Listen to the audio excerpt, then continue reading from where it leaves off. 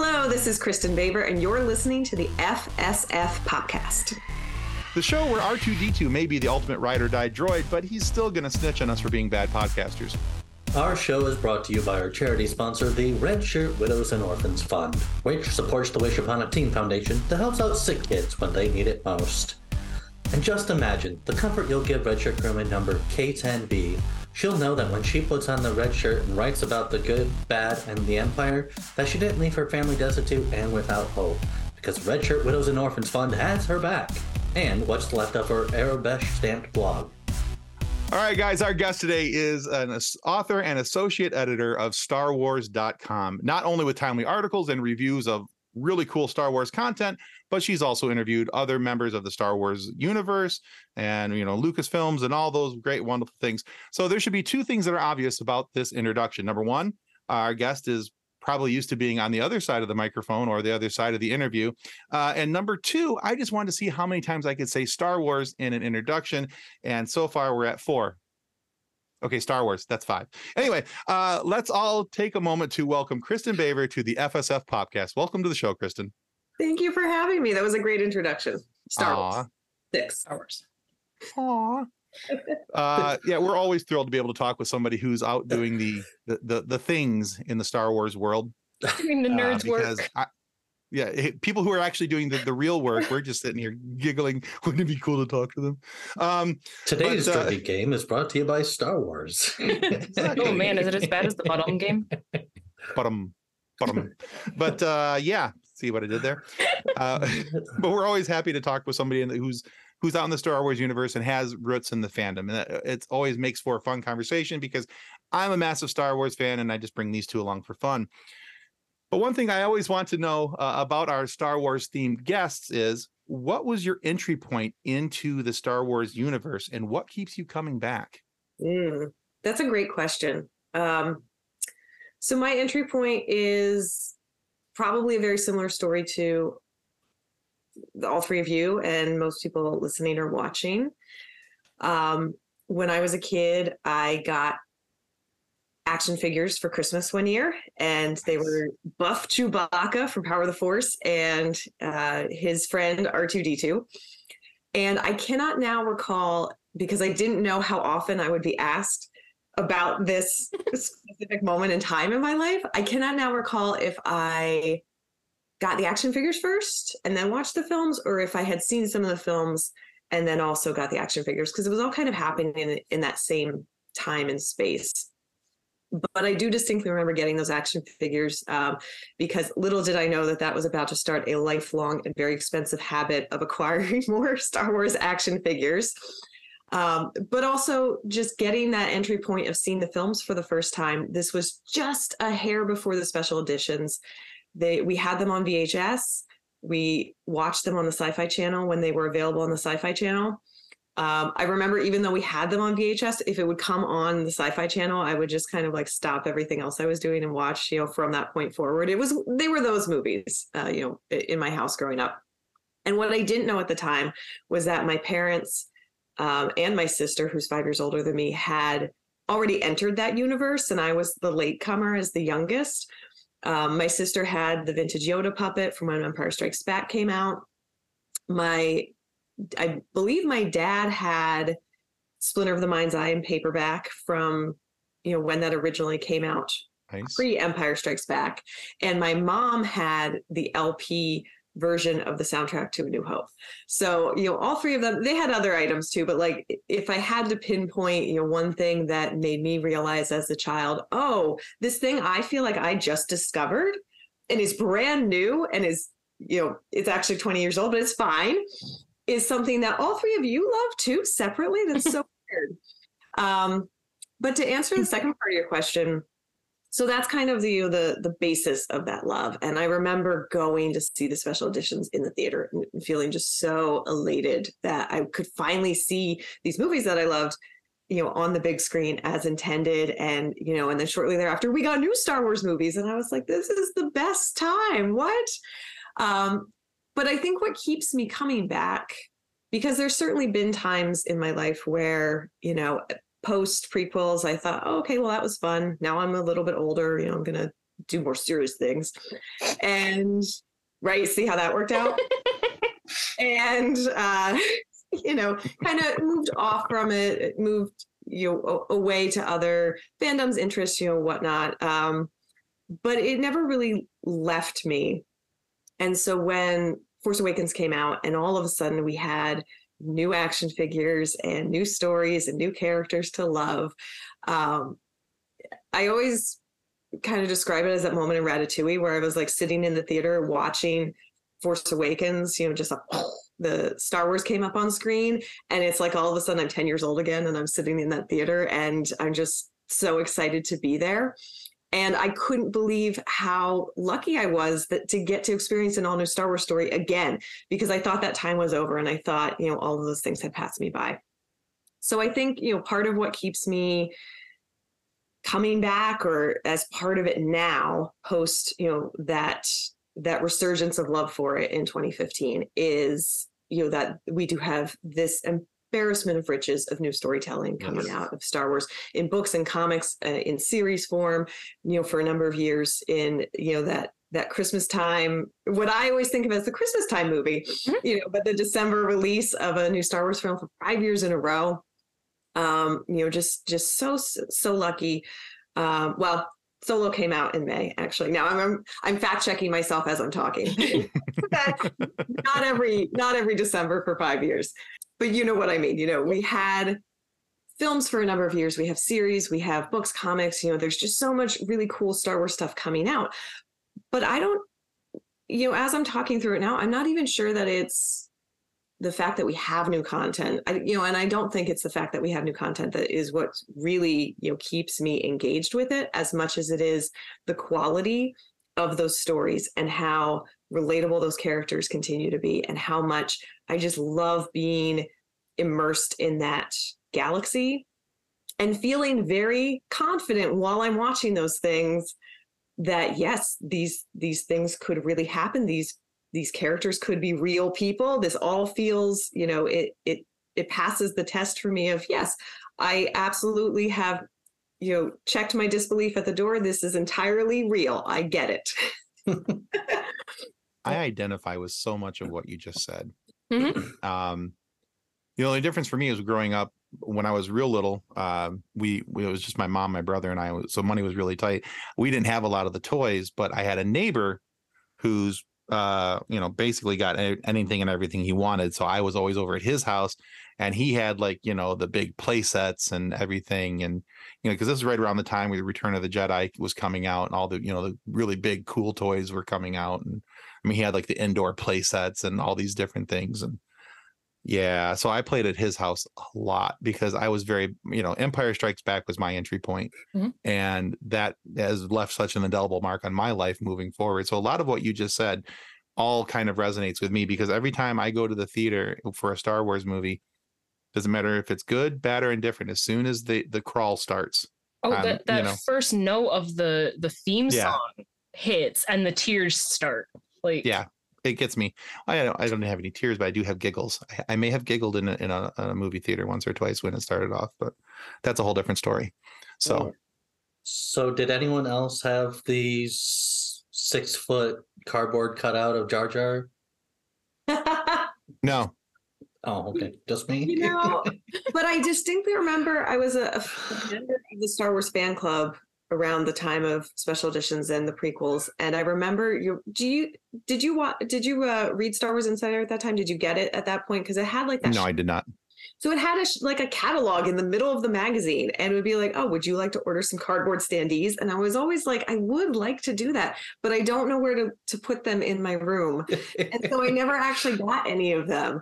But I ordered so many T-shirts from that catalog, and I still have some of them because the other kind of weird magic of that time is, you know, even though Star Wars is, you know, ostensibly for kids first, you know, it's an all ages type of experience. Everything was sized adult men's. So I was like this 10-year-old girl who was shopping from this catalog, and I was like, I guess I'm a men's small. I don't know. And so I would have these enormous Star Wars but now they still fit me, and some of them, still exist and are still in really good shape. And so, like, it's kind of a weird blessing that nothing was sized appropriately for me at the time, because now I still have some of my original T-shirts, and I've actually worn one of them for hosting this week, because it just delights me to no end that this piece of like personal vintage ephemera now can be part of my work wardrobe to go to Lucasfilm. That's fantastic. I think if I had, because I grew up in a small rural area and, small rural school, and I don't think our library had, Star Wars Insider or anything like that. I didn't know it existed till much later, which is probably a good thing, because the money that I did have as a teenager from working my job would have gone completely to all Star Wars things. Like your job does now. You know what? Shush. So I'm not at my actual office right now. I'm visiting some friends out of state. But if I was actually at home in my studio, my office, my whole wall behind me is nothing but Star Wars Funko Pops, and so. Although I love that even though you're not at home, you still have the Return of the Jedi poster behind you somehow. Like, you're still on brand. Well, if it was to turn a little bit, there's also the Empire Strikes Back. There's the New Hope poster over there. Couple lightsabers up on the wall. My buddy's a geek too, so it helps. Nice. I like it. Yeah, and I love too that, like, you were talking about your entry point into Star Wars, and I don't remember watching Star Wars for the first time. I was so young. My brothers are 10 and 12 years older than me. My parents are Star Wars fans. Like, Star Wars was just a thing. Like, I legitimately do not remember watching the original trilogy for the first time. But when episode 1 came out and my brothers are like, hey, you want to go see this movie with us? I'm like, yes. And I was 8, right? 8, something like that. When did? Yeah, you're ridiculously young. 99, and I think that is probably the perfect age to experience that movie, because you're like right on the cusp of being exactly the same age as Anakin and really being able to teleport yourself into that position. And then when you're introduced to Jar Jar as, I guess I would have been 7. When you're introduced to Jar Jar as a 7 or 8-year-old, he's hilarious. Like, that was a good entry point with reviving my love for the fandom with the yay. And then now with the Obi-Wan series, I have a 4-year-old daughter. I look at little Leia with the, oh my gosh, it's my kid. Like, that spunk is what, oh my gosh, yeah. That spunk is what I have to deal with. That is, but then if I can raise my daughter to be like Leia, to then be General Leia, I'm like, yes, we can do this. Like, I love that it doesn't matter where you are in your life, it's still Star Wars. Also, I love that you positioned it as you were 7 and you like rediscovered your love for it. That feels very much like, when you're 7, you feel like you've lived such a long life already, and you're 7, right? And I think it was just like it was new and shiny again, and the toys were new, and it was like, hey, this is a thing, this is cool. And yeah, totally. At 7, you think that you've lived so long, though. Yeah. Well, and that was a really interesting time to be a fan, because I remember the toys came out, unless I'm misremembering, which is entirely possible on this fine Friday. But I believe the toys came out before the film debuted. Mm-hmm. Oh, so yeah. All these characters, and you were like, who is Padme? Who is Jar Jar? And you had no idea. But you were just like buying them based on the design and hope that you would fall in love with them. And totally fell in love with Darth Maul before I saw the movie. That design is next level amazing. Mm-hmm. Oh, yeah. Iconic. Understood. So I was looking through your list of articles on StarWars.com, which is an impressive list of things that you've talked about, that you've written about. I was personally quite entertained by the Pan Solo article. The idea of making a giant bread solo was just fantastic to me. And then your most recent article about the costume design for Andor, because those costumes were gorgeous. And that is such a cool article. And I know that as an interviewer, you know that the what's your favorites question is not really a great question, and asking what's your favorite is impossible. But if you had to choose a favorite of the articles that you've written, do you have a favorite of your articles, or the one that you're like the most proud of? I do, but it's kind of a gimme when you think about it in context, I think. And I definitely have probably like a top list of, their most memorable to me, or their, some of my favorites, either because of the way they came out or the experience of getting to do the interview. But my absolute top favorite article of all of the things I've written for StarWars.com is an article that we did for the 40th anniversary of The Empire Strikes Back. And we got to interview George Lucas about Empire. And so that's why, it easily rises to the top of my favorites. Both because it's George Lucas.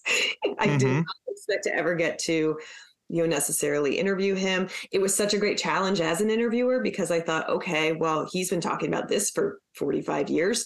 What can we possibly bring to this interview to ask him about that isn't going to bore him, that is really going to, engage and, get some really interesting answers. And I believe there was one question that I asked that he actually, had said, oh, I don't think I've been asked that before. And it was something about, if my memory serves, and my memory might not serve because this was like 2020, but I think enough. it was a question about when he knew that Yoda was working, because, if you teleport back to when they're making Empire Strikes Back, no one yet knows that Yoda is going to be such a sensation, and no one knows that, yes, what is essentially a Muppet can carry this extremely heavy part of the story, all about, the Force and how important it is. So I think that was the question, but, that is, my top article, personal favorite article of all the things I've written, just because, I have so many sense memories too, of like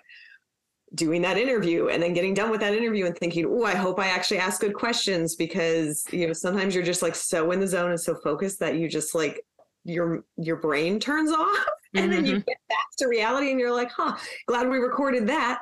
And I can just later and see what I did there, because I have no memories now. And I'm really just happy too with the way that article turned out. And I was so glad that we got to celebrate Empire, because Empire is my personal favorite movie of all the Star Wars movies. When I was a kid, it was Return of the Jedi. And now as I've gotten older, it's turned into Empire. Is, if I had to only watch one Star Wars movie for the rest of my life, I would pick Empire every single time. It's because it's a great movie. I love though that your brain does the mind wipe thing too. There have been so many times that we've gotten done with an interview and my husband's like, so how did it go? I'm like, I have no idea. I think it went good. Yeah. But I think it's a testament to being super focused on the subject and in the moment. And, so you're trying not to kind of drift off. You're really trying to just be engaged and make sure that you're asking good follow-up questions. And in order to do that, you have to listen really carefully. And so all of that skill set, for me at least, ends up being at the end of it, I go, well, I hope that was good. And then I listen back to it. And I don't know if this has ever happened to you, Kathleen, but I will listen back to an interview. This happened a lot, actually, when I was transcribing for The Art of Star Wars: The High Republic, because we did like 25 different interviews for that or more. And so I would be listening back and I'd be like, oh no, I should have asked them this question. And then literally the next question is that question. But, in my mind, I thought, oh no, I totally forgot to ask them this important thing. But, your brain is wired in a very specific way. And so like my brain was still going in the same pattern of thought that had been going through. I've done that. But, once again, and it happens so frequently, I think, where I'm just so plugged into the moment and trying to be plugged into the moment that when I listen back to it, I have almost no memory of some of these questions that I asked. Myself that, oh yes, you did in fact ask the obvious to you follow-up question. Good job, past me. Yes. There you go. Yeah, there's been many times where when I've been watching playback of a video of something that we've done, and I'm like, it's almost like, I have no memory of this place. Yes.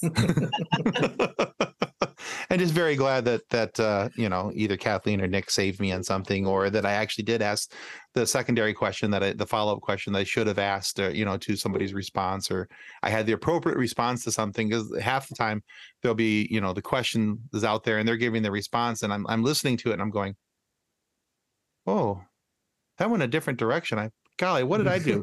And I've like fast forwarded to, try to, oh, okay. I did okay. I've had a couple of times. I've had a couple of times too, where like I'm thinking about oh man, this is the follow-up question I should ask. And then whoever we're interviewing answers it before I asked it. And I'm like, it must have been the right question then. Yes. There you go. Yeah, I love that kind of like weird, magical, like hive mind, or it's a Vulcan mind meld. Mm-hmm. Some sort where you're in an interview and you're asking questions and then you think, oh man, I've got to segue them into this next bit. And then they say something that so perfectly segues into the next question you ask them. And you're just like, we are on the level today. We are. Yes. I love that moment. And speaking of segues, I should still buy one of those. Do they still make Did I just do it for you, Nick? Did I segue into the next question you wanted to ask? I mean, you were segueing into a segue, so it was segue. So we've discussed your entry into Star Wars, and we've also discussed something that is also dear to you. So what was it that has made you to get into the career path of being a writer? Ooh, all right. How did you end up in the Star Wars specifically? So I do believe there is such a thing as luck. It can not only be luck, it is also the result of a tremendous amount of hard work and effort and persistence and patience. But luck and good timing are definitely such a big part of it. But it's interesting because for me, I identified as a writer before I identified as a Star Wars fan, because I discovered how much I enjoyed writing when I was a little kid, about 7 or 8. And I would just, create my own characters and draw them and then create, little storylines for them. I had my own like little comic that I would write about these 2 bears. It was like 4 panels, so they didn't get much done in any of these comics. But, it was a thing that I tried. And I loved the feeling of being so hyper-focused and immersed in a story of my own creation, and just being in that space where you're creating characters. And then I think this is something that a lot of writers can identify with, but you create the characters and you might set out thinking that you know where your story is going to go. And then sometimes you're right in the middle of it and the character takes a left turn and you're like, didn't know we were going over here, but let's see where this leads. And it's almost like there's 2 separate people at play, which sounds a little crazy, but it's like you're the writer, you're steering things, but then your character makes a decision you hadn't foreseen and you just kind of run with it and you see where it takes you. So this is a really long rambling answer to say that I loved writing when I was a kid. And when I got older, my parents suggested that, if I wanted to be a writer, I might want to study a very practical type of writing so that I could have a job with a 401k and health insurance while I was writing and not just hoping, to get published, which, is a very parental type of response.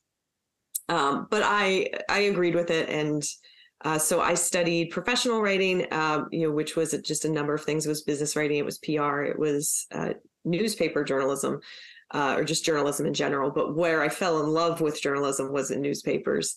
And so that was my career for a number of years. And yeah, and it's been a very weird trajectory. Like 5-10 years ago, I didn't know this job could exist. And so I wouldn't have set out determined to do this job because I didn't even know it was an option. But it's been a lot of, trial and error. I worked in newspaper journalism, and then I was starting to feel like, I was getting a little burned out. And also I just wanted to do something a little bit different. And I started just, kind of trying on different things as a freelancer. And I did some magazine journalism and I wrote for some websites, and I kind of, fell into what I think would be considered like entertainment journalism a bit by accident, because I had just rediscovered my love for Star Wars. And I was like, what would happen if I just wrote about the things that I loved? And that was a job. Like, could that be a job? And so I just started doing that. And very luckily then, did start freelancing for StarWars.com first. And then after about 1.5 years to get hired on full time. to work as associate editor for the website. But it's Awesome. interesting because, that path doesn't make a lot of sense on paper when you look at it. But at the same time, I don't think I could be doing the writing that I'm doing today without that as the trajectory, because I learned so much about good writing and interviewing and leads and everything else in the journalism space that I still apply every single day to everything I'm doing for StarWars.com. And then also, it's just been such a delight for that to come full circle where, when I was a kid and my parents were saying, well, why don't you get a job where you're writing, but then you can write books in your free time. And now have a job where I'm writing and I'm writing books in my free time. And so it's just, it has worked out tremendously well. And I feel so grateful and lucky that, I have gotten to this point. But again, it's perseverance, it's persistence, it's putting in the time. And then it's also just luck of being at the right place at the right time when all of a sudden, you get to do the thing that you maybe didn't even know you always wanted to do. But now that I look back on it, I think, oh no, of course this, if someone had told me, hey, this could be an option, I'd be like, yes, sign me up for that. I want to do that. How do I get to that? I want that one. Yeah. As you were telling your story, I couldn't help but imagine, like you were saying, like almost a different story for yourself. And I was thinking of like small town journalists and how all of a sudden she starts writing about lightsabers and using the Force in a story that has nothing to do with Star Wars. Yeah.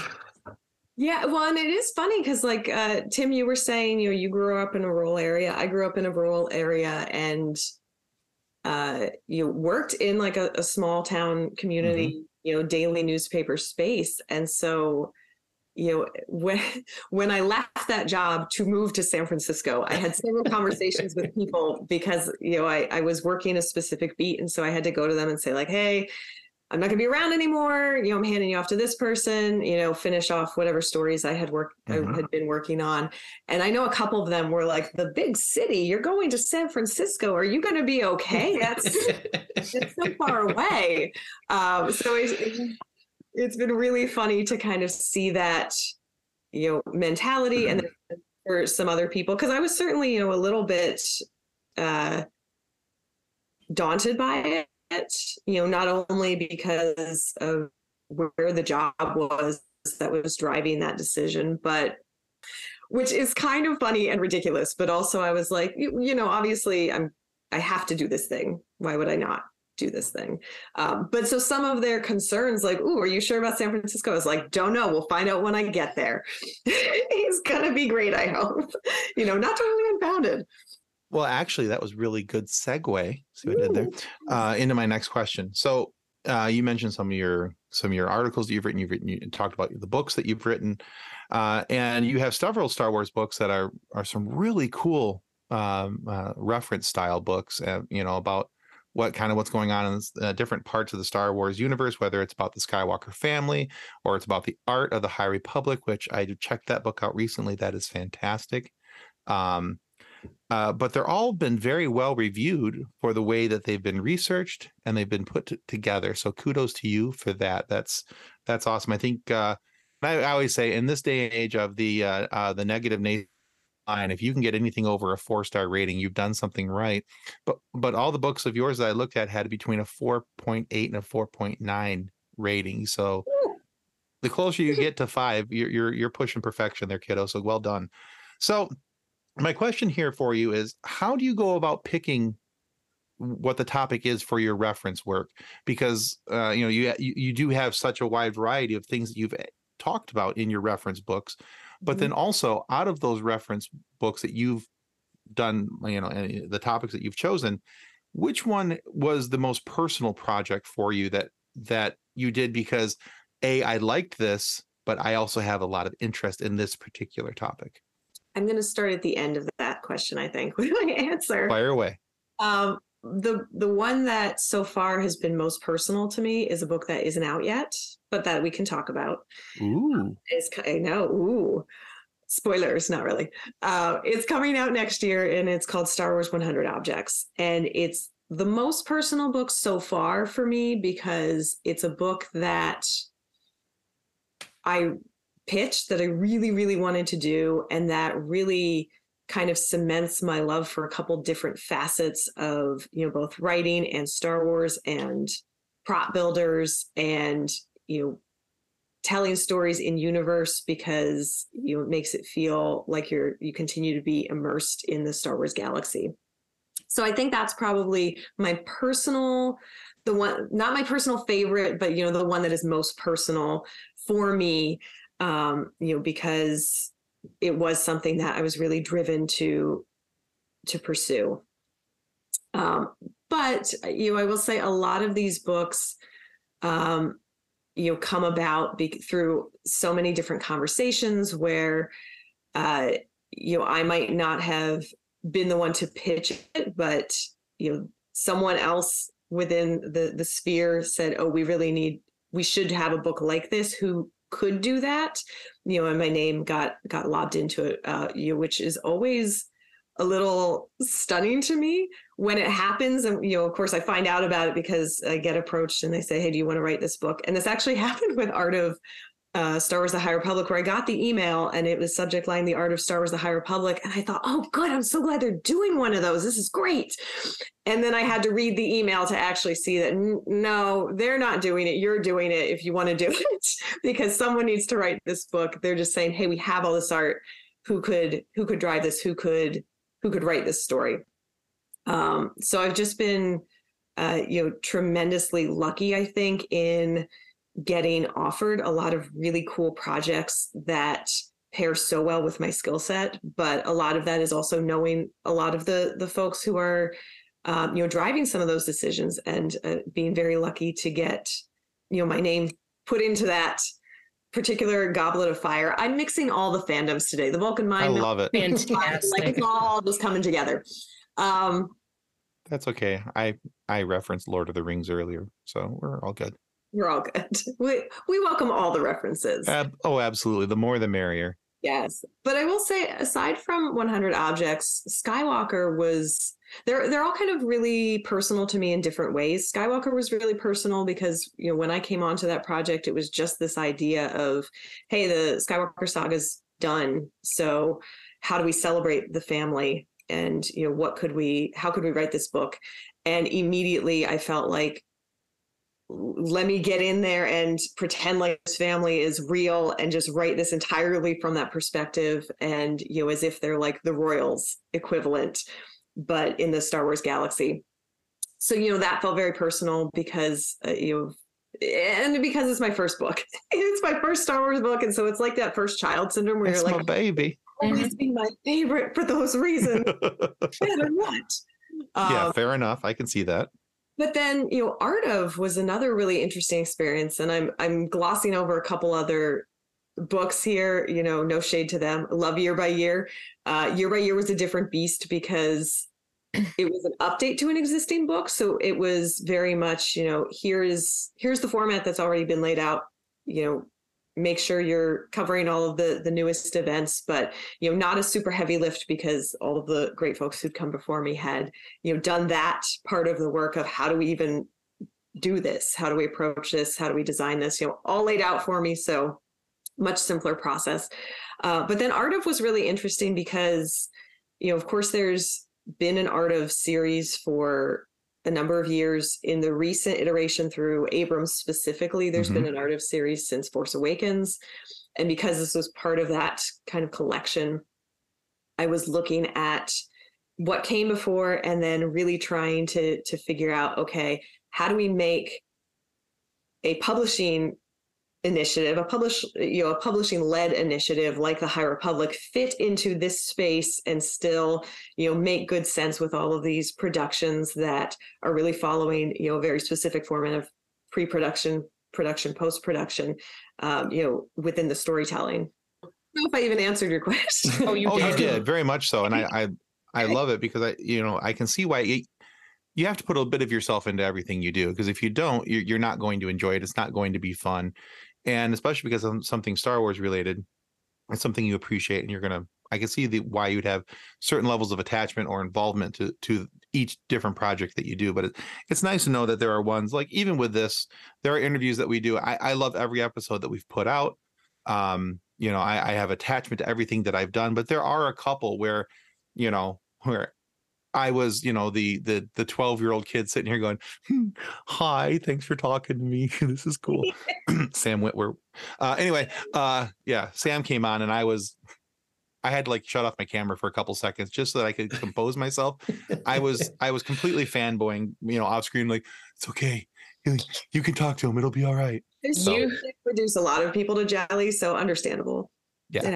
You and Sam Witwer, me and Will Wheaton, he's amazing.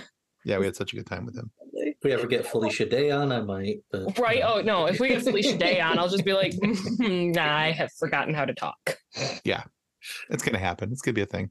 It will be. So you do put so much of yourself, I think, into your work if you're passionate about it, if it's something that you really care about too on that personal level.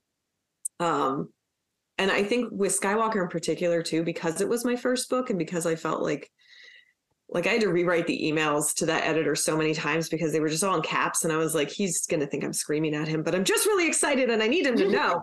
And then I was like, okay, calm down. And I think by the final, third revision of this email, it was like one word was in all caps. And I think it was like, I would absolutely love to do that.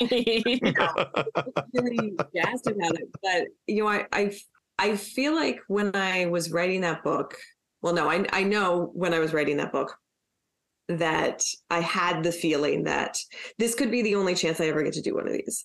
There's never a guarantee that it's going to work, that they're going to like it, that it's going to do well, that you're ever going to get this shot again. So I thought, okay, let's make it count. And I just put, everything I could into that book during that process, with the idea that, I hope I get to do more of these. I hope I get to write other books. But if this is the only book I ever get to write in this space, I'm going to make it count. Excellent. Real quick, do you know when your Star Wars 100 Objects is coming out? I'm going to say it's April 2023. Okay. Yeah, it looks like Amazon saying April 4th, so... That sounds right. Okay. She's like, yes, go with that. That's the one. We'll go with that. That sounds good. Yes. I know it's right around Celebration Europe. My brain currently is like, just get to the end of 2022. I know that, but it's like my brain can only function till January 1st at this point. It's like, that's a 2023 problem, Nick. I don't know. It'll come out sometime in 2023. That's 2023 Kristen's problem. Yeah, Exactly, I keep trying. My brain keeps trying to check out of 2022. I completely understand. Oh yeah. Yeah, but I believe April 4th is correct. If that is a Tuesday, Maybe. Could be. Possibly. So we have talked a lot of Star Wars and a lot of work, and on a completely non-work related note, we are all pet people here.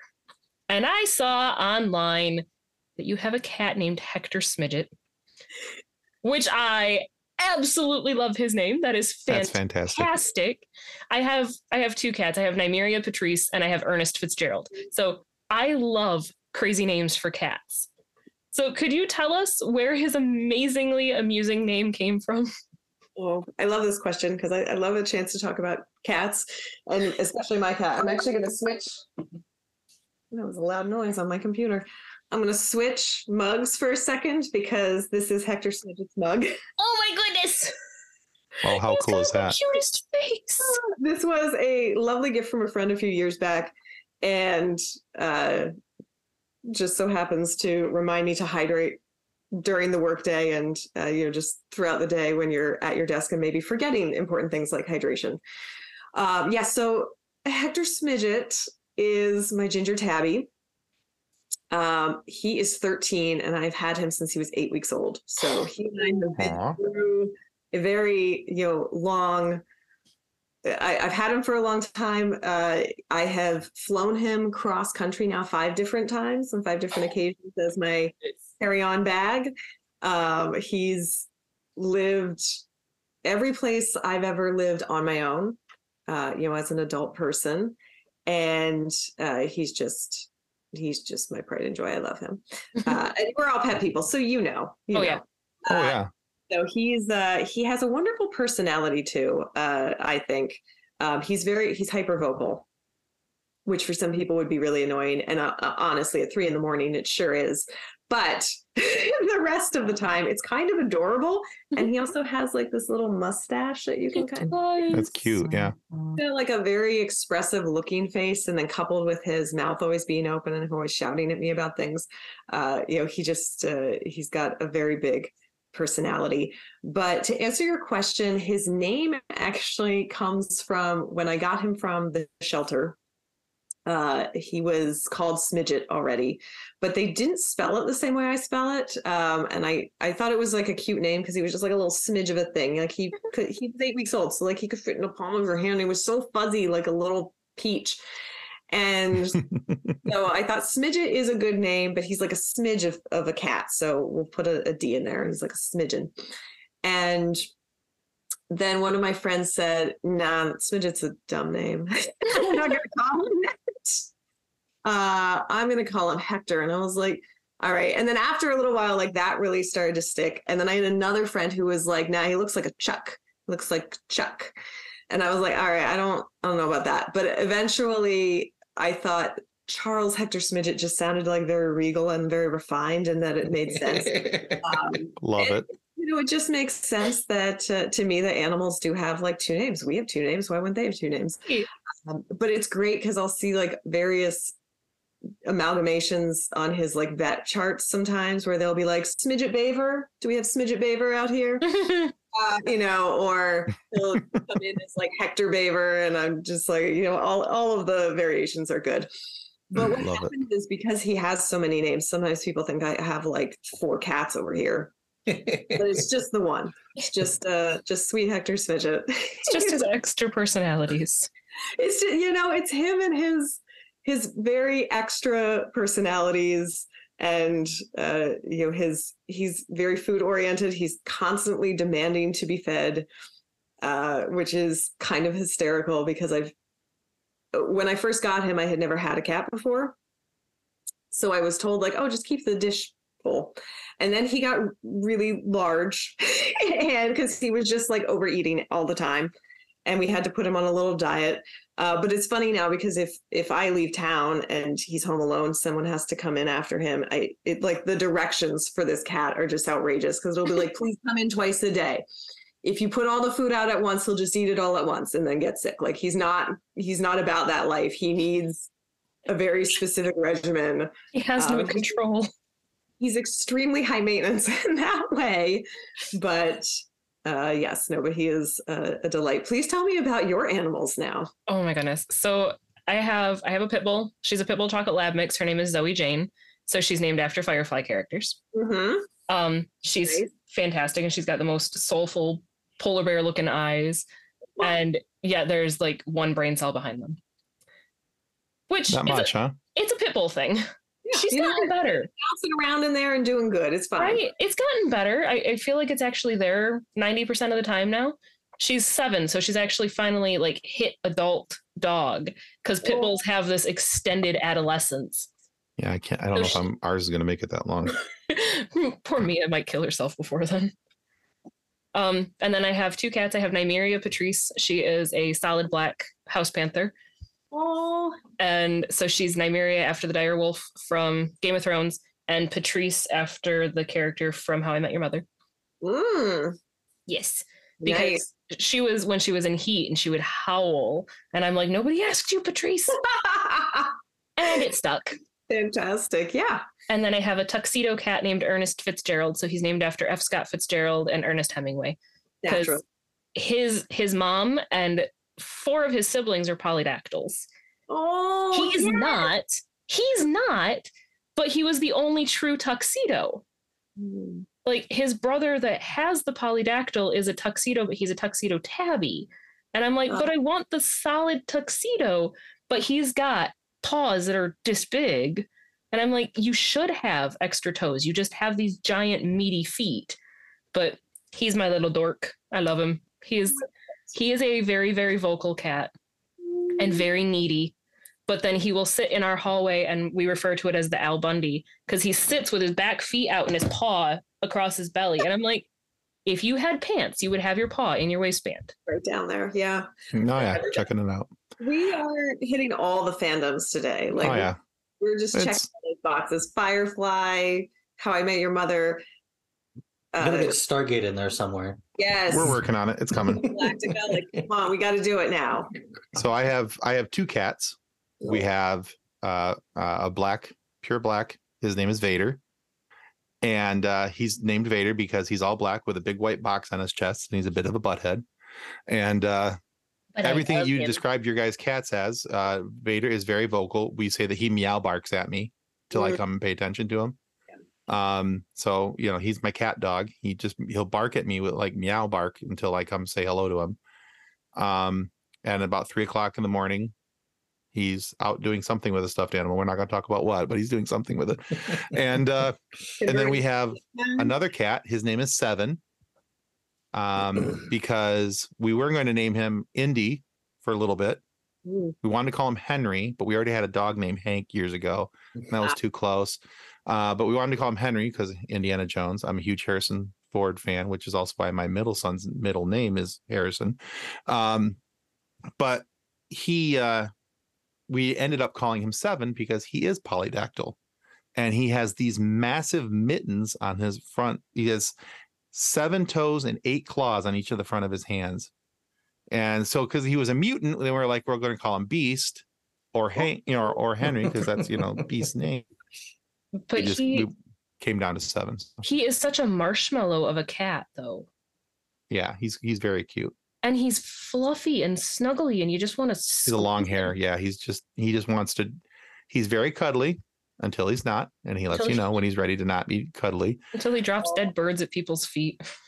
Yeah, there's a whole story about my neighbor I got to tell you about sometime.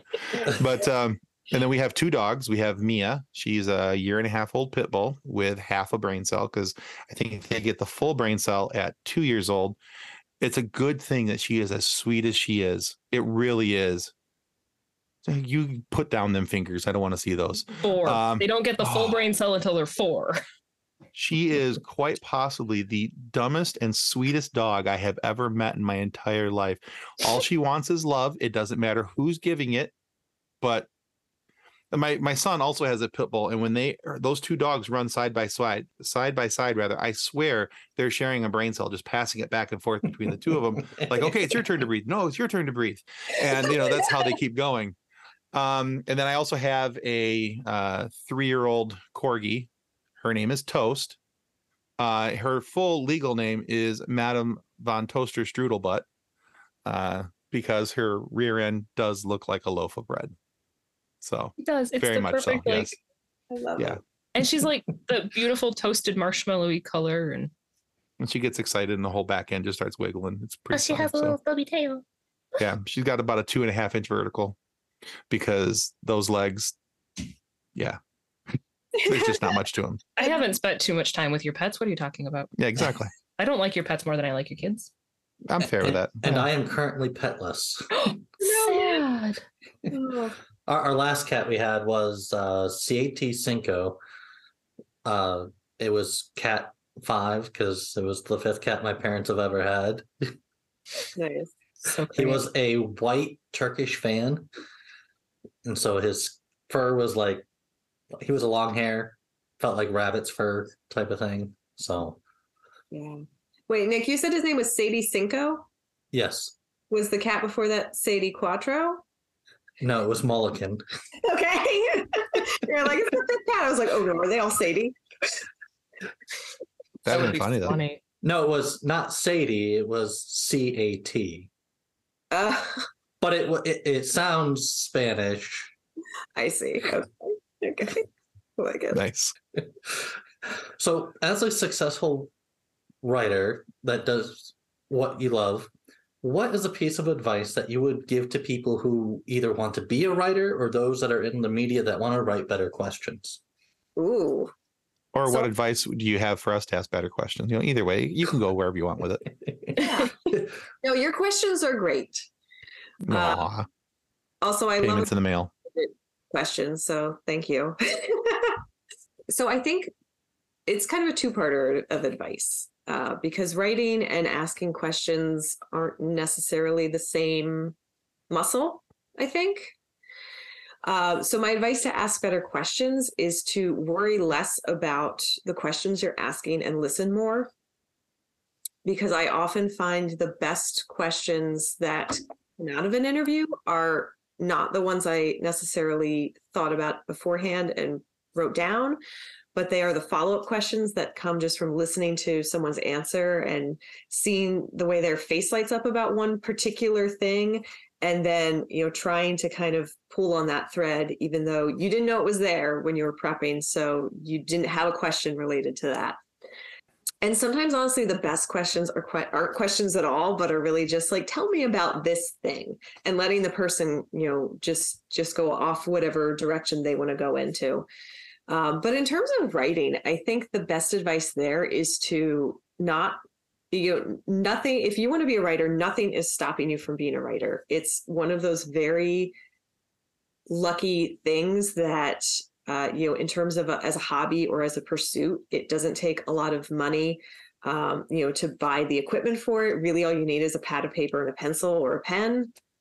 It helps me personally if I also have a computer, because I tend to think faster than my hand will go. And so I had to learn how to type very early on, when I was about 8 or 9, because I was getting frustrated because I was trying to write my stories and I just couldn't get it down fast enough. And I was like, my brain is going at like 100 miles an hour and my hand is really not fast enough, but I can type a lot faster. So that helps. But, it's one of those things, I think if you want to be a writer, there's nothing to prevent you from being a writer. You just have to sit down and do it. And sometimes that is the hardest thing. Getting started can be really difficult. And sometimes the writing is the last part of writing that I actually want to do. I love the research. I love the prep. I love the interviews. I love talking to people. I love organizing all of my notes. And then I sit down and think, well, the last thing I have to do is actually write this thing. I guess we'll do that. And once you're in there, once you're in the zone, it can be, for me, one of the most, delightful experiences. But sometimes it's just that figuring out where to start. And actually, I will say just another piece of advice that I got from an editor was, to let your reporting drive the story. So, start with a really engaging lead, try and get people interested from the very first sentence. People are busy. They have a number of distractions. They've got other stuff going on. If you can't hook them in early, they might just put it down and walk away and go do something else. So you put a lot of thought into how you're starting those stories and how you're trying to engage people and why you're picking that sentence. And when I was a very young journalist, I would come up with things that I thought, yeah, this is smart. I like this. And then I would turn it into that editor and he would be like, what is this? No, you're writing out of your head. This isn't based on anything. Tell me a story, paint me a picture with the reporting that you've done. What have you actually learned that's really fascinating that will get me fascinated and interested in continuing to read this? And then go back to my notes and find, one interesting thing or something that, as the person was telling me the story, put a picture in my head, or just trying to paint a picture with words of what I was seeing as a reporter, out on assignment, and start from there instead of just like, oh, I'm so clever. Look at this turn of phrase. Nice. Well, Kristen, I personally have to get going. So I really enjoyed talking with you. And somebody's going to go see Avatar. Oh, all right. Sorry. It's a good reason to leave. Be gone with you. And it's a 3D too. So. Oh, all right. The only way to watch any Avatar is in 3D. Yeah. There you So go. I really Have fun, appreciate Nick. We this expect time a full with you. report later. All right. Yes. No, thank you so much, Nick. Yep. Take care. Bye. And now a word from our sponsor. Since 1982, Vital Signs and Graphics has been helping professionals with all their image, logo, and design needs. Perhaps you're looking for signs and banners, truck and trailer lettering, business cards, brochures, or other image and marketing aids. Vital Signs and Graphics in-house design studio has you covered. From logos to apparel, start to finish, Vital Signs and Graphics has everything you need to look and feel professional. call Rick at 231-652-3300. He'll get you noticed. Welcome back to the FSF Popcast. All right, now we can have fun now that Nick is gone. Yes. Haha. All right, so Krista, we have a large Facebook group and that follows us. It's about 208,000 members currently, and growing every day. We also put it out to our Twitter followers as well. That's not such a big group, but we're getting there. We're growing. But we asked them if they had any questions specifically for you about either your work or you personally or whatever. And so here are 2 questions we have from you that we selected out of the bunch. Okay. The first one is from our new friends over at Across the Stars podcast. I had the fortune of being on their show. They're a lot of fun, talking about some cool Star Wars stuff with them. But they would like to ask, if you could have any character write an article for your website, who would it be and what would you hope the article to be about? That is a surprisingly tough question. So I'm going to go with my knee-jerk reaction. All right. And that is a character called Ril Dyro. She is a reporter in the High Republic. She has a droid and a cybernetic enhancement that helps her to capture all of the information. So I think she would do a really well-reported article for my website. Perfect. And she would absolutely be on the front lines of some breaking news stories. So it would be, wherever she is in the galaxy, I trust that she would come up with some really amazing coverage. In the books, she famously covers the destruction of the Republic Fair on Valo in the High Republic series. All right. So I suspect she might write something about that. But you know what? She's been around. She's probably written some other articles. So, whatever she pitches to me is probably the article I'm going to agree to. All right, cool. I like that answer. All right, now the other one comes from our good friend Anna. Her and her partner Sam run another podcast called Growing Up Skywalker, which is a chronological review of all things Star Wars. It's kind of one of those neat shows where he's been around Star Wars all his life. She is brand new to the Star Wars universe and seeing everything for the first time. It's so cool. It's such a cool one. And they come on every month. We have a Star Wars RPG that we play. And Sam is one of our characters. He comes on and he does that. And Sam and Anna have both been on our show quite a few times. We love having them involved with our podcast. But because she has this perspective of being a new fan, she has some really cool questions. And I really like this one she wanted to ask you. Has the experience of being a woman who loves Star Wars changed over time? I think the experience has changed a little bit in terms of there are more female characters now, to choose from, in terms of if you're a person who watches it and it looks for a representation of yourself and a reflection of yourself. There are a lot of really strong and amazing characters for that. But what's interesting is when I was a kid, I loved Leia, but Leia was not my favorite character. Leia was not the character that I actually saw myself most in. It was Han Solo. Mm-hmm. And so I've never really judged it very much based on kind of those standard gender lines. Sure.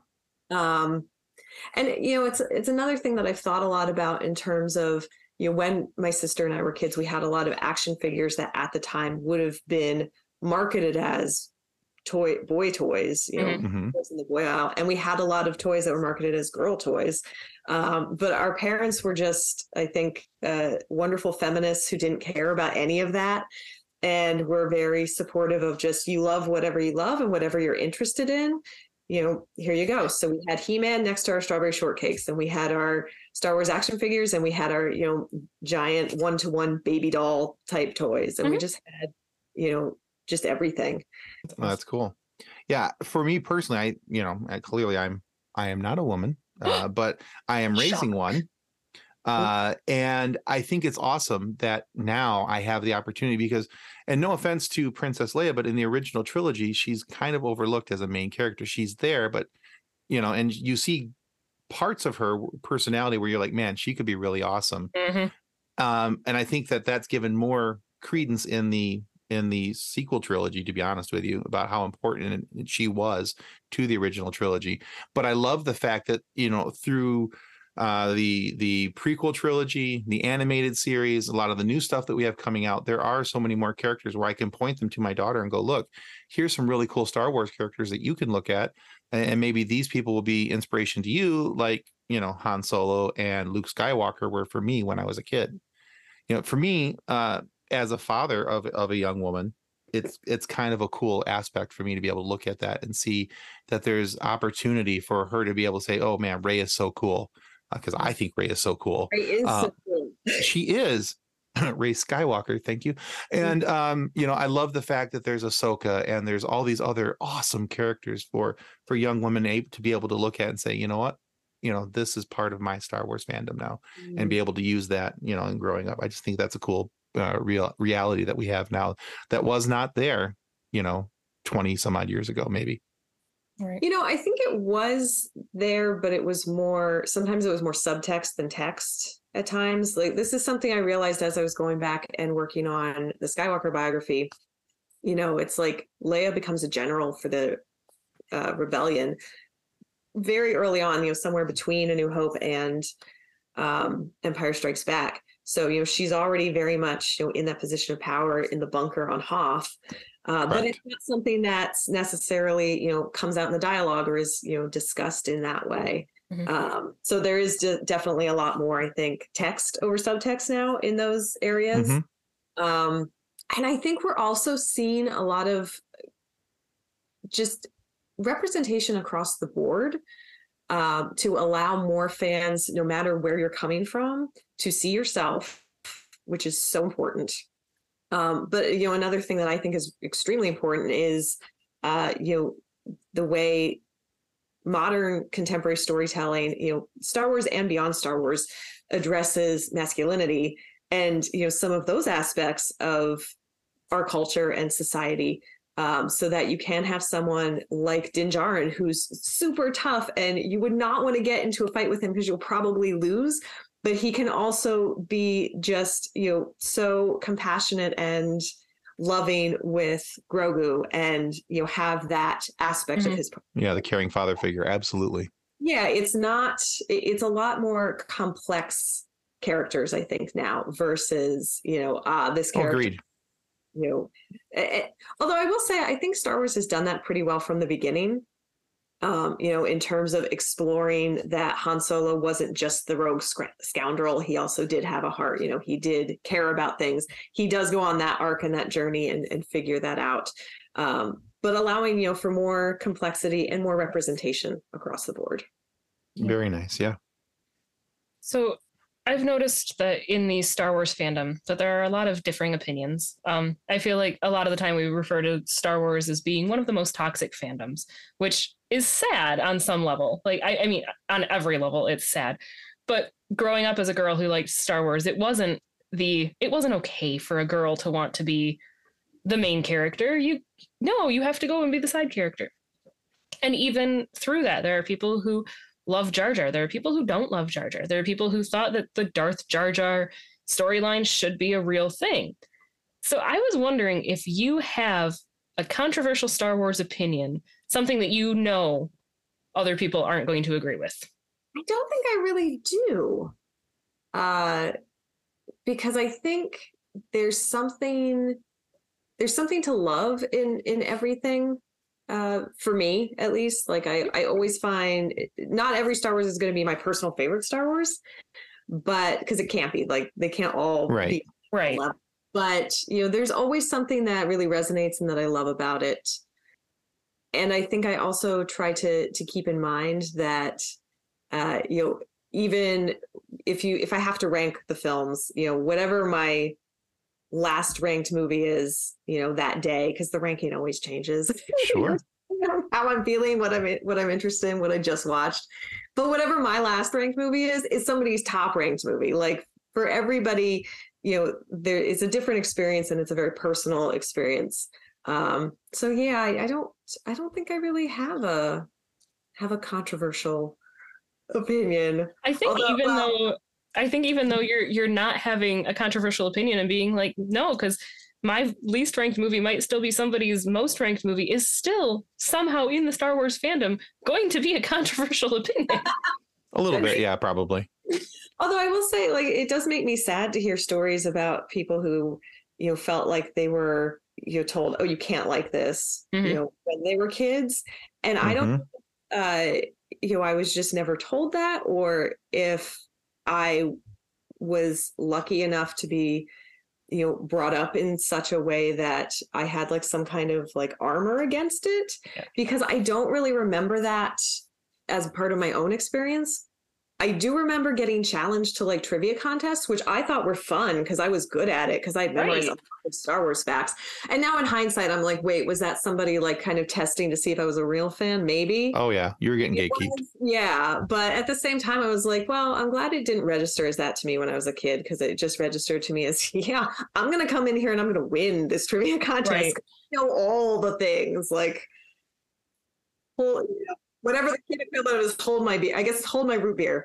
Right. Hang on, like I got this. Yeah, my husband dealt with it even with. I mean, we live 20 minutes away from where he grew up, and he's seen people that he went to high school with, that he went to school with, wearing Star Wars T-shirts, and he's like, "You tried to beat me up for that in school. You thought that Star Wars was the stupidest thing. You picked on me for being a nerd, and you're going to wear a Star Wars shirt and talk about taking your kids to Star Wars movies." He's like, "That's not fair." Like, I think fandom in general, though, has become so much more mainstream in the last oh, sure, 20 years than ever before. And some of it was that people who grew up loving something continued to love it into adulthood and continued to get to collect it or, express that in some way, whether it's creating a podcast or having an amazing collection of lightsabers from Star Wars, or whatever that fandom is. And then to go to conventions and see other people who are exactly like you. Ooh, I like that there's a prop happening. Lightsabers. I just can't reach the other ones. Okay. Yeah. So it was like, are you about I'd use the Force, but I can't get them to fly off the wall over here to me. Fair. That's fair. Yeah. I can just reach my daughter's lightsaber. I can't reach mine. They're up there. That's okay. But yeah, it has become a lot more mainstream. Mm-hmm. Definitely. Well, that's a great answer, honestly, because I think that there's been so many positive changes when it comes to the fandom that have allowed for the expansion of other people to be involved and see the fun and join the fun. And there's always going to be there's always going to be that one guy who thinks he has to gatekeep everybody else because it's mine and I was here first or whatever that goes through their brain. I don't know. But I'm glad that there are people who have the outlook that you do, and that there's that appreciation for all things. And, there's room for everyone. That's the thing, I don't have to like everything about Star Wars that somebody else likes. Somebody else doesn't have to like all the things about Star Wars that I like. That's just the way it works. That's why they're called likes and dislikes. Yeah. And even just a little back, we do every Wednesday, we do a 5 at 5. There's 5 reasons to watch this or not watch this or whatever. And I ranked my top 5 Star Wars. That was the hardest episode that I think I've ever put together, because trying to, I knew what number 1 was. Past that, it was like, well, how do I feel about them today? Because, right. And I think even in that, like, your number 3 was actually 2 of the movies. It possibly was, yeah. I always run into when it's like, if I have to try and rank my favorite Star Wars movies, it's like Empire is usually pretty firmly number 1. And that doesn't really waver because it has so much like nostalgia tied into it too, where it's like, even as much as I love and appreciate the films that came after that, it's like that one is just always, top tier for me for very personal reasons. And then it's like, what I'd like to say is number 2 is all of the others, because I don't know after that. Like, it's hard to choose after that top. Right. It's such a floating scale. It is. One day could be, Rogue One might be my number 2 movie. One day it might be The Last Jedi. It all depends, because there's so many things I like about this movie, and then I'm like, man, but that day I got done watching this movie, because that's pretty much what I do. I watch Star Wars all the time, and so that day I'm like, man, I just got done watching Return of the Jedi. So number 2 today is Return of the Jedi. So yeah. Well, and something interesting that I find happens for me personally as a fan of Star Wars as well is, in the last 7 years or so, I got more into reading the books, and the books became more specifically tied to what's happening in other parts of Star Wars storytelling. So it does more expand on things like Bloodline expands on Leia's story as you're getting into The Force Awakens and kind of filling some of those gaps, things like that. So what I find is sometimes what is inspiring a change in my personal list, and I think this is what you were saying too, Tim, is I just read a book and I think, oh wow, this changes my outlook on this character, and then I rewatch something and it's a totally different experience. I cannot wait to rewatch Rogue One now that I've seen Andor. Because when I saw Rogue One the first time, I was not, personally the biggest Cassian fan. It wasn't that I disliked him. It was just that he didn't resonate as much as some of the other characters. I was like Team Bodhi for some reason. And I was like, let's get more Bodhi stories. And so then they announced Andor and I thought, oh, okay, yeah, no, all right, we'll see what happens there. And then I love that show so much that now I need to go back and see how has it changed. When I look at Cassian, when I see what he's going through in that film, how does that impact my enjoyment of viewing it now? Because I know so much more about this character. Yeah, that's the problem I'm having right now because I'm in my umpteenth watch through of the Clone Wars, and I'm trying to get through that in time so that I can have that finished and be ready to and watch season 1 of the Bad Batch. So that on January 4th, when Bad Batch season 2 comes out, I'm ready to start fresh and be there. So yeah, I understand. Yes. Yeah, there's so much, and I enjoy it. Where are you in your Clone Wars rewatch? What's that? Where are you in your Clone Wars rewatch? I'm not going to make it. I'm only in season 2. So okay. Yeah. But I'm almost at the end of season 2. I could make it. I just don't need to sleep. So there you go. Yeah. Or be a parent or do anything. Don't eat. Well, do eat, I guess. Exactly. Oh, yeah. Well, I could eat and watch the show at the same time. Exactly. That would be fine. Exactly. Yeah. So. That is tough, but kudos to you for trying to do the massive rewatch. I'm so excited for Bad Batch season 2. I think there's probably like, if you have to cut it, there's probably like some essential episodes to just refresh yourself on that you could like really. I've already been going through and making a list. Okay, these are the ones I need to watch here. These are the ones I need to watch here, and then just power through Bad Batch season 1. If by the week of Christmas, if I haven't gotten down to where I need to get to, that's what I'm gonna do. I'll have essential episodes and season 1 of Bad Batch to push through. But past that, yeah, totally, that's the game plan anyway. Yeah, I'm so excited for Bad Batch season 2. Giggly excited. I've just been shouting about Gungi a lot. It's that teaser trailer. Yes. Like I'm just jazzed that season 1 and a lot of other Star Wars storytelling too. Like there's all that overlap, where characters from other places show up over here. I had a really interesting kind of backwards introduction to Ahsoka because I came in to watching Rebels before I watched the Clone Wars. So I watched Rebels. I was like, oh, everyone's so excited about this character. Okay. And then I had to like figure out why. And then of course, I went back and watched all Clone Wars, and now I've rewatched it, a number of times since then. But it was weird to kind of experience it from that like 180 of not already having that connection to that character, but seeing her and seeing how important she was and seeing other people respond to it. And I feel like with some people are going to have that for Gungi if they didn't watch the Clone Wars, or if they didn't see that arc, or maybe it just didn't resonate with them in that same way. Right. That now people are going insane because there he is and he survived apparently. So it's like, yeah, yes. I was excited during the trailer. I was like, oh, he's back. Right. And I was just so glad they also confirmed it was him, because I was like, oh no, what if it's a different Wookiee and everybody's getting excited about Gungi. But I think there was like something maybe in like the captioning or something that I think, or maybe they just confirmed it at I think the closed captioning, if you had that on. Yeah. I think that had it. So all right, Kristen, you have made it this far through the process that is the FSF Popcast. What we have next for you is a quiz. Since, it's not a gatekeeping quiz, it's just a fun quiz.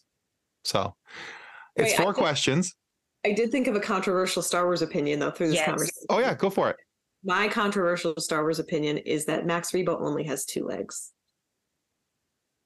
I'm just gonna drop it on it. Love it. Love it. I'm sitting near the maquette, which confirms this too. Like the maquette replica that has the 2 legs. And then, of course, if you had any of the Hasbro action figure renditions, you know that he popped out of his red Baljet organ and somehow had little legs under there and then his arms. But no, in my mind, Little nubbies. 2 limbs. There you go. 2 limbs Fantastic. a bust. Like it. I love it. All right. So this is a 4-question quiz. Okay. All questions are multiple choice. Yeah. Okay. If you get 3 of the questions correct, we want to send you the book that Kathleen's going to hold up. It's called Custodians of the Cosmos. It's actually written by Nick's dad. He has donated some of those books for us to give to our guests, and it's where the Red Shirt Widows and Orphans Fund comes from.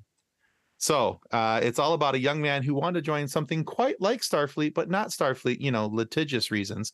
And he washed out and decided to rejoin as a custodian to boldly clean up after those who had boldly just went. So, but it's All right.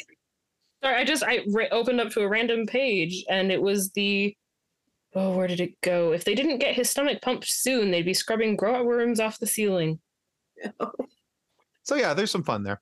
But if you get 3 of the 4 questions correct, we'd like to send you that book, and it's a lot of fun. It's a good read. Okay, So. I'm ready for this quiz.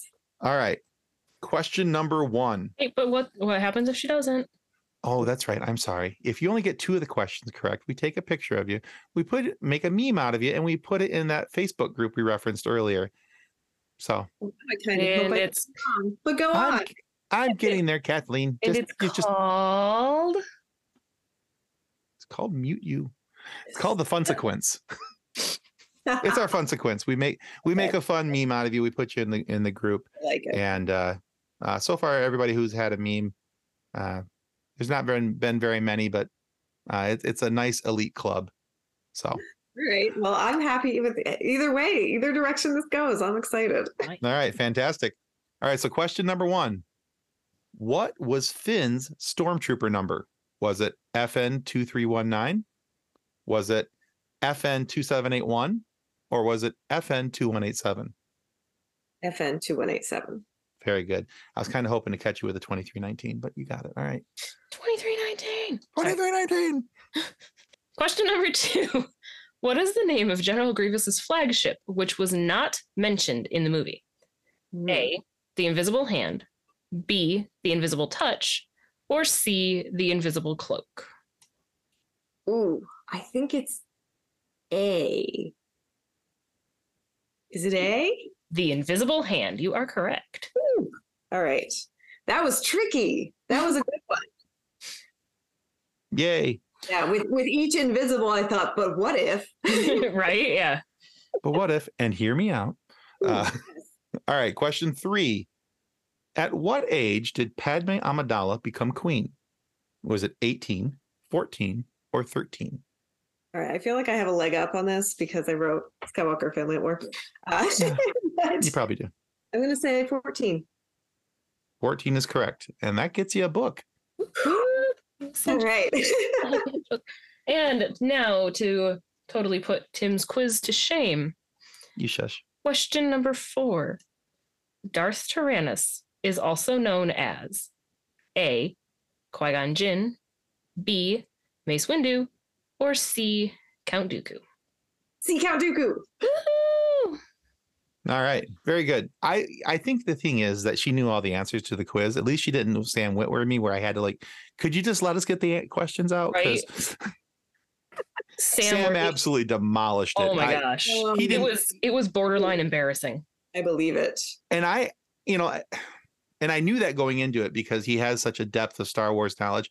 Yeah. I actually threw really hard questions at him and he was like, yeah, it's this. I'm like, yeah, but we didn't even get a chance to give you the options. Could you give us? Get to the multiple choice. I would not voluntarily get into a Star Wars trivia showdown with that man. No. He will demolish Like he knows all kinds of just like deep lore things that are the kind of things that my brain doesn't save and would need to cross-reference if I were working on something that related to it. So yeah, no, but I'm just gonna get those four. Very nicely done. Oh, a little scary there. Well done, you. I'm worried. Kristen, thank you so much for being on our show with us today.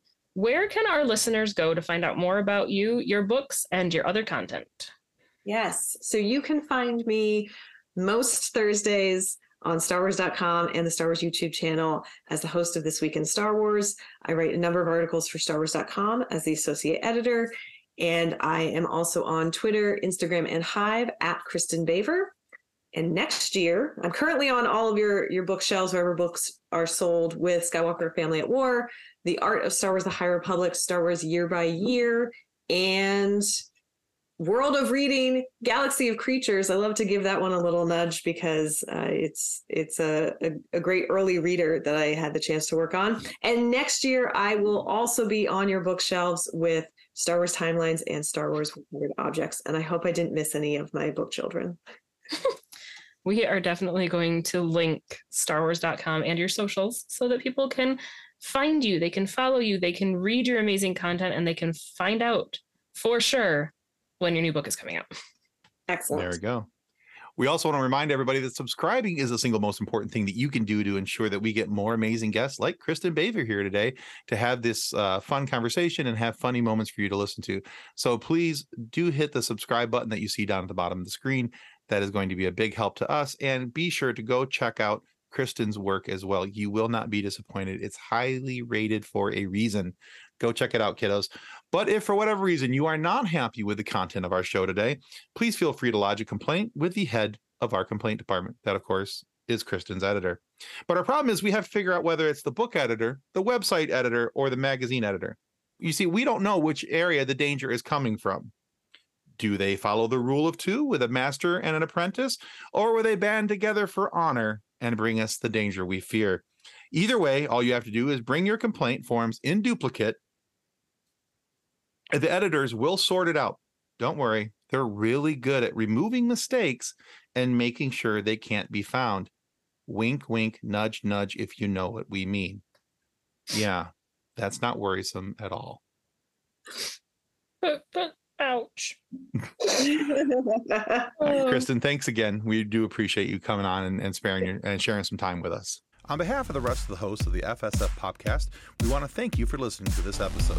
If you'd like to be a guest on a future episode, please contact us by means of Twitter or Instagram using the handle @FSFPopcast, or go to www.fsfpopcast.com and click on the Contact Me link. Thanks again, and hope you enjoyed the episode.